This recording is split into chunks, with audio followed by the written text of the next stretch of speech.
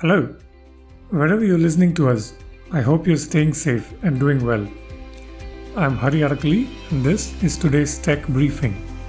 In today's program, there is a huge amount of data that we have at this point of time, which would yield us a lot of insights into the healthcare paradigm of the last mile, which perhaps very few people have.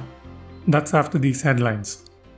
Pine Labs, which provides a digital payments technologies to merchants, has raised $315 million from new investors including Fidelity Management and funds managed by BlackRock, Ishana, Treeline, and Neuberger Berman Investment Advisors, Economic Times reports. This closes Pine Labs' latest funding round at $600 million and values the company at $3.5 billion, the paper reports. The 23-year-old Noida company is preparing for an IPO in the US over the next 18 months, the paper reports, citing CEO Amrish Rao. Competition and consolidation in India's fintech scene is hotting up. PayU, another fintech company backed by investors including Naspers, is in talks to acquire BillDesk, one of India's largest payment gateway providers. The deal could value BillDesk in the range of $3 to $4 billion, Business Standard reports. Glance, a lock screen-based content provider and owner of video platform Ropozo, has entered into a joint venture with Collective Artists Network, India's largest talent management agency and pop culture marketplace, the company said in a press release. The JV company, Glance Collective, will co-create and operate multiple unique brands in partnership with some of India's biggest creators online, including celebrities and social media influencers. The JV combines Glance and Ropozo's technology and market reach with Collective Artists Network's understanding of the celebrity and influencer world. This new entity offers a way for creators to earn money by taking their brands to Glance and Ropozo's combined worldwide user base. Tata Consultancy Services, one of the world's biggest IT services companies, has entered into a strategic partnership with Sony Live, an OTT streaming platform in India, to help create an innovative business model enabled by digital technologies, enhance customer experience, and pave the path to future growth, the company said in a press release. TCS will help enhance Sony Live's core OTT platform to use AI and machine learning to provide personalized experience to subscribers across devices. It will also help Sony Live use data and insights to monetize content and create new revenue streams. TCS will also set up an experience design center to help Sony Live develop and launch new features.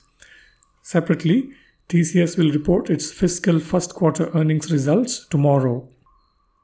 Whatfix, a leader in digital adoption solutions, has implemented an employee share buyback plan earmarking $4.3 million for the purpose.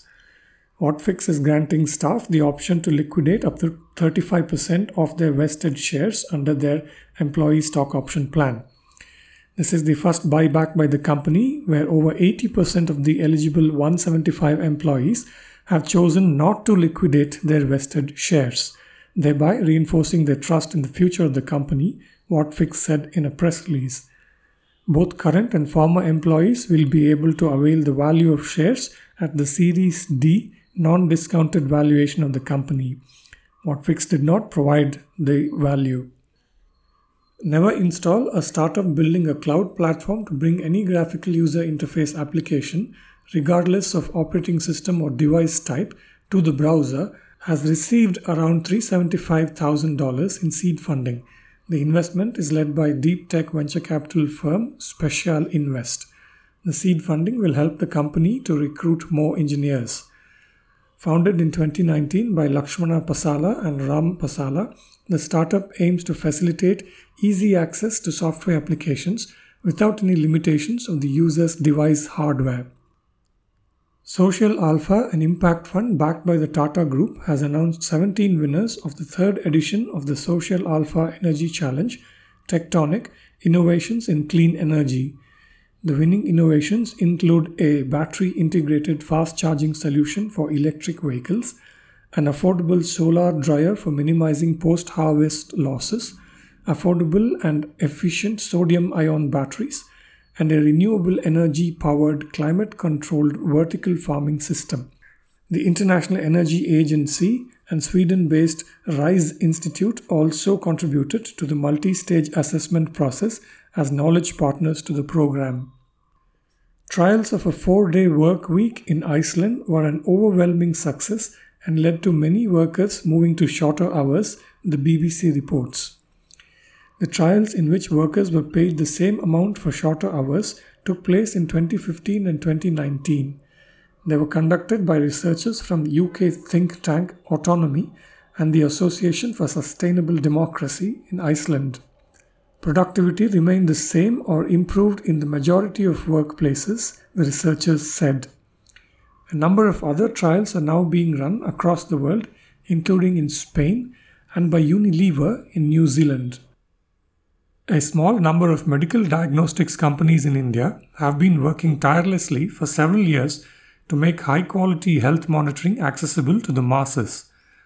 With the advent of cloud computing and mobile internet, these companies are on the cusp of their next big phase of growth. Samir Savarkar is co-founder and CEO of one such company, Neurosynaptic Communications. Samir spoke to me about both the early years of his company's work and his plans ahead now. Here's more from that conversation. Samir, welcome to this podcast. Thank you so much for making time for this. Thank you, Hari, for having me here.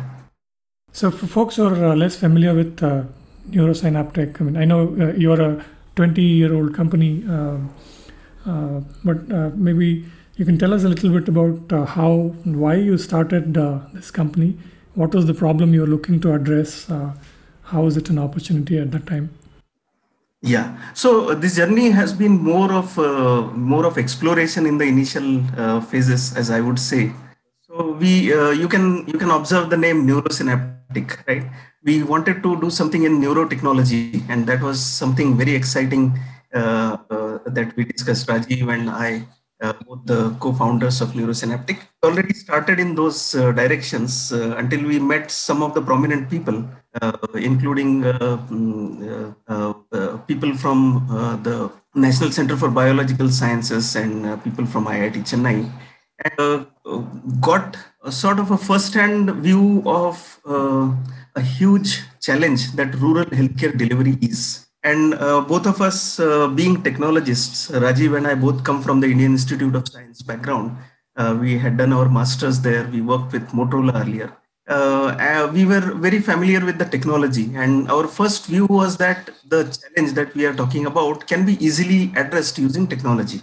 Now about the problem a little bit, or about the challenge that we have really in the last mile healthcare delivery. Now, basically about 66-67% of the population today staying in the villages, where very few medical facilities have reached, and even today, 20 years ago and even now. So basically they are dependent on very few qualified doctors. Some institutions, largely public health, which is 80% of the outpatient care there, and there is a few what I would say as unqualified, semi-qualified, and alternate medicine practitioners also, who are catering to this large population. And essentially the quality of service is not great because most of the qualified doctors or professionals and the medical infrastructure would not exist in these areas. Similarly, there are many other issues which prevent this access, like the behavioral or the social issues, etc. Plus the affordability, the financial part of it. As you know, insurance has still very less penetration formally in these areas, and they are largely dependent on various local models of supporting their healthcare, including traditional medicines and few people who act as doctors, etc. So what really triggered to us with one of the speeches of Professor Jhunjhunwala, and he was doing a great work at IIT Chennai in terms of the Tenet group at that time, is how can we really make this healthcare delivery possible at the last mile. And since the only tool that we knew at that point of time was technology, and we said, can technology really take this healthcare there? And the answer that we hit upon was telemedicine or remote healthcare delivery. Now, telemedicine was in a very nascent stage at that point of time. So you have hundreds of billions of dollars of healthcare service delivery market in the rural areas if you look at it as market. However, the tapping of that market or addressing of that market is very difficult because of the challenges. There are infrastructure challenges, there are connectivity challenges, there are personal or skill set challenges. Then there are behavioral and other social challenges, as I already mentioned, and financial challenges. So the first thing that we tried to do was try to address this through technology. Said why not have a local person in the village take care of healthcare needs of the villagers with a doctor sitting remotely, and let's connect them through the video audio conferencing. Let's make some diagnostics available to the because without that the doctor can't take a proper call, and then we have solved the problem. So that was the initial thought process. But then the journey turned out to be very, very interesting because obviously the initial thought process was naive. And we came across so many issues in the delivery later, and worked from that time onward, when 2005, when our first product was launched in the field, till date. And I would say we are still learning with various business models, with various delivery mechanisms, with various components of the healthcare service delivery at the last mile, with the personnel and skills and almost everything really. So that was the starting point, which triggered saying, can we address this healthcare need for masses using technology that we know, and make the life a little better. What was the first product that you started with, and what are your main products, solutions, and services today? So Remedy term was coined much earlier in the life cycle. Remedy stands for remote medical diagnostics. And as I had mentioned, there is a very little diagnostic facility in the rural areas. The first focus was on making that remote diagnostic available, and making sure that it is something that a local operator, somebody who is a paramedic, maybe whoever is available there, can operate. And it works on the given infrastructure. What is the given infrastructure? At that point of time, we had these 32 kilobits per second modems, or even those kind of connectivities. Not even BSNL was reaching all the places, getting that kind of a connectivity. So can we make a video audio conferencing work at as low as those bandwidth? Can we make the diagnostic data available to the doctor at that infrastructure? And at that point of time, it was computers. Mobiles were not that prominent. Coverage in the rural areas was also very bad. So we did manage to build our first version of product with support from IIT Chennai, which would work on very low bandwidth for video audio conferencing, real-time data transfer of the medical generated by the medical devices, as well as the information about the patient complaints and other things, and be able to get back with a prescription to this operator, or through this operator in the village community. And that was the basically a peer-to-peer kind of a one-to-one connection kind of a telemedicine solution that we came up in 2005. But then it really started getting into a very interesting journey, because the moment we deployed this solution, we also figured out that it is not just this that is going to solve the problem almost immediately, because in the first week we would have a lot of patients, and this was first experimented in Tamil Nadu, and we had 100 patients seen in the first week, and next week there were almost 0 patients, and that was because there was no medicine available. You hit the first ecosystem roadblock, and then we started a series of experiments where the solution also evolved. So from the initial phase of what we say as a peer-to-peer solution, where doctor and one center would get connected for a consultation and carry out over an internet, the product later evolved into a client-server architecture, which would cater to hundreds of centers at a single point of time, with multiple doctors sitting at the back end. And we worked with a reputed NGO for deployment across 21 districts in one of the very deprived states, I would say, in India, northern state. And that evolved the solution to what we call as a client server architecture, where there are multiple call centers of the doctors with multiple doctors sitting in each, and a whole service delivery structure where we would think about how to capture various of the service related requests, product failures, support that may be required, new processes to be introduced, and also new business models in terms of how to implement this in the last mile such that people get benefited out of it and earn out of it, and the service becomes subsistence. So this was the next step in the product. And the product, of course, evolved. We also manufacture hardware.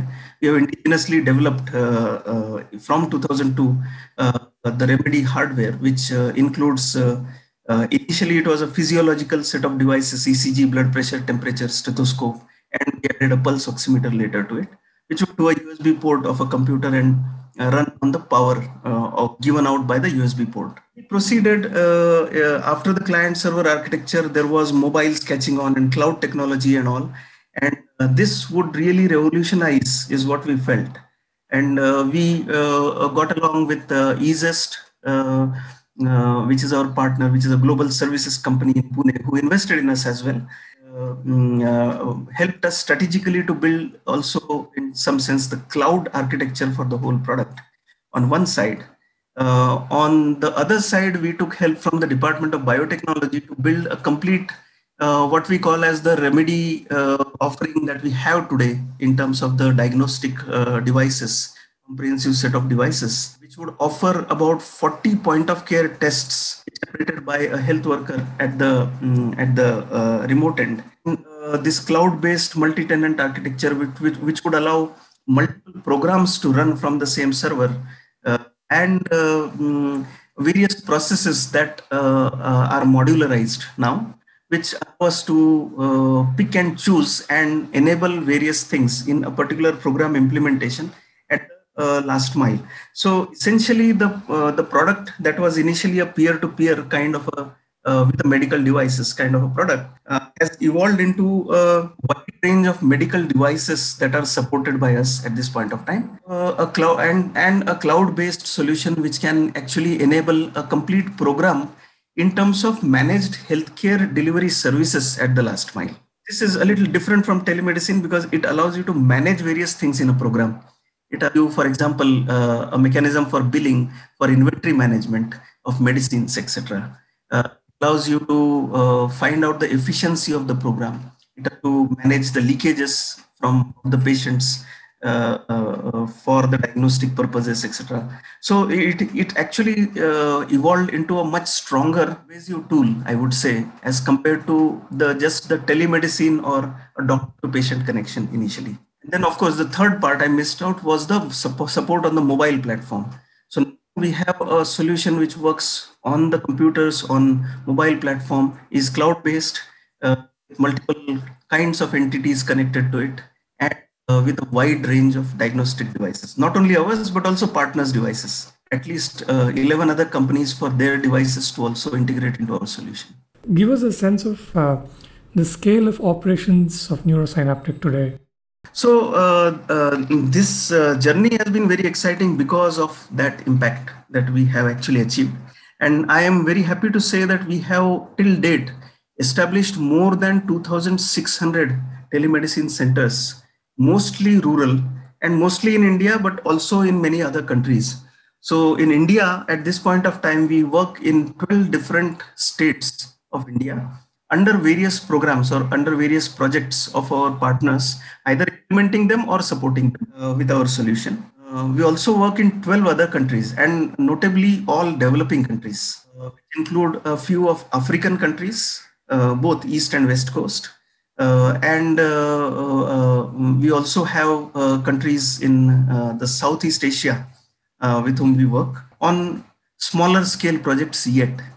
And we are looking at a much bigger scale up of the projects in the overseas market in this year for some of the projects that or the pilots or the small deployments that we have done earlier.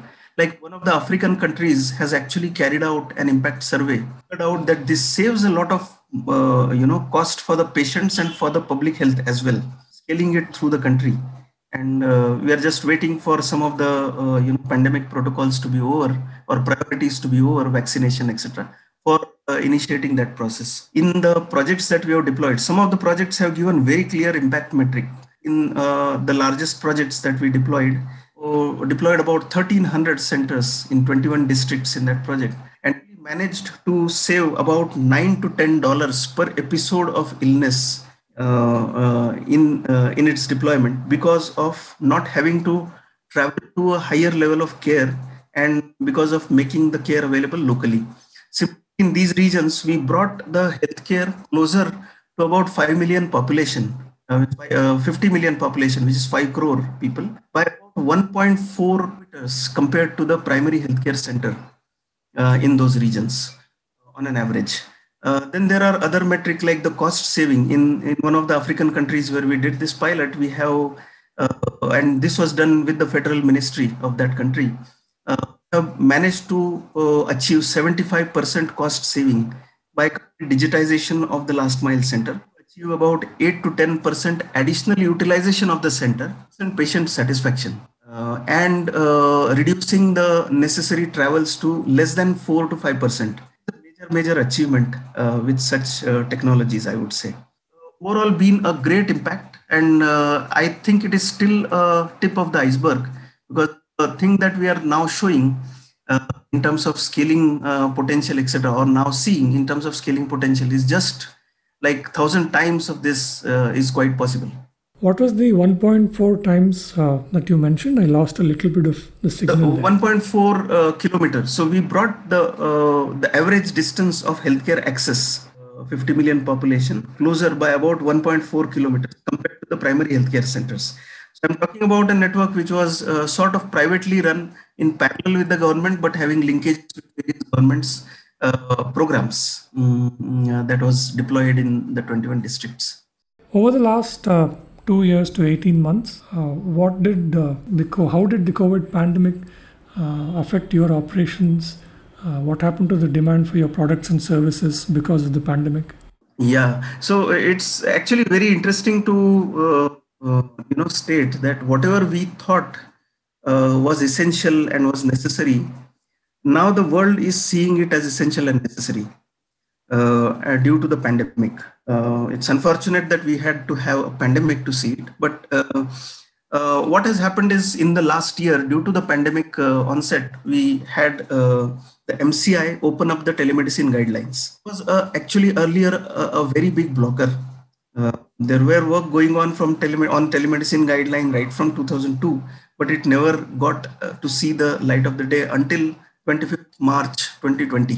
Once MCI released these guidelines, there was actually no looking back, because not only were on one side the doctors and patients looking for a solution to treat the patients remotely. People were not really willing to get to a hospital because of the risk. Plus, doctors were not willing to, get more exposure because of the same risk. More than willing, it is an issue that you may get an unnecessary infection which will stop further services to everyone. And many hospitals had also stopped the OPDs for a little while before starting it again, but not to a full capacity. So essentially, this was a big boost to remote healthcare.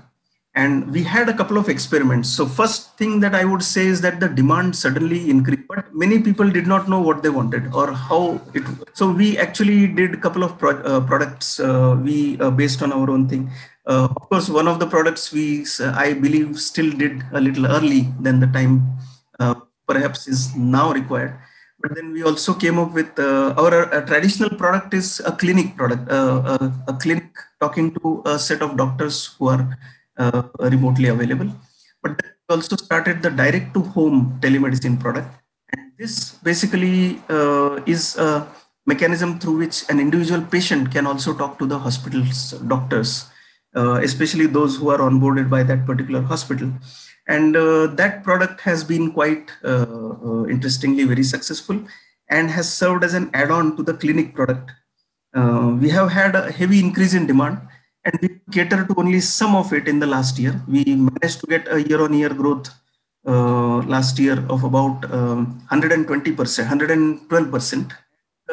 We already have orders booked and so on in this year in the projected scale up of year-on-year growth of about 258%. So there is a huge increase in demand, and it is now just being limited by whatever we are able to cater to, whatever we are able to deliver. That's a very welcome scene, and that's a great opportunity ahead of the company. And lastly, and briefly, what are your next big steps? We are actually looking at an extremely bright future now. I see at least 2 or 3 countrywide programs in some of the geographies that we are working, being undertaken with various partners. So we have partners who are driving these international programs, and they are companies which are sort of Europe based in some cases in some other Southeast Asian developed countries or developing countries. So we are basically looking at 2 to 3 times consultations of the last year of the previous number. So we'll perhaps cross 1 million consultations, and it's large amount of data. It will give us a lot of insights into behavioral aspects and various other things, or even the protocols and so on. We are also looking at raising funds for this growth. I think there is a huge amount of data that we have at this point of time, which would yield us a lot of insights into the healthcare paradigm of the last mile, which perhaps very few people have. Like we have had about 200-300K consultations in just 1 year earlier, and we are looking at about 3 times that now. And so those things need a separate outlook, I would say, into the next generation markets. And what we are trying to do is we are trying to now get into a fundraise for the future, to set up the right teams, to set up the right markets, and basically address them meaningfully. Excellent. Very interesting conversation, Samir. Thank you again for making time for this. Thank you so much for covering us, and it's a pleasure to be here. That was Samir Savarkar. That's it for this briefing. You can find all our podcasts at ForbesIndia.com and on your favorite podcast apps. I'm Hari Arakali. Thank you for listening.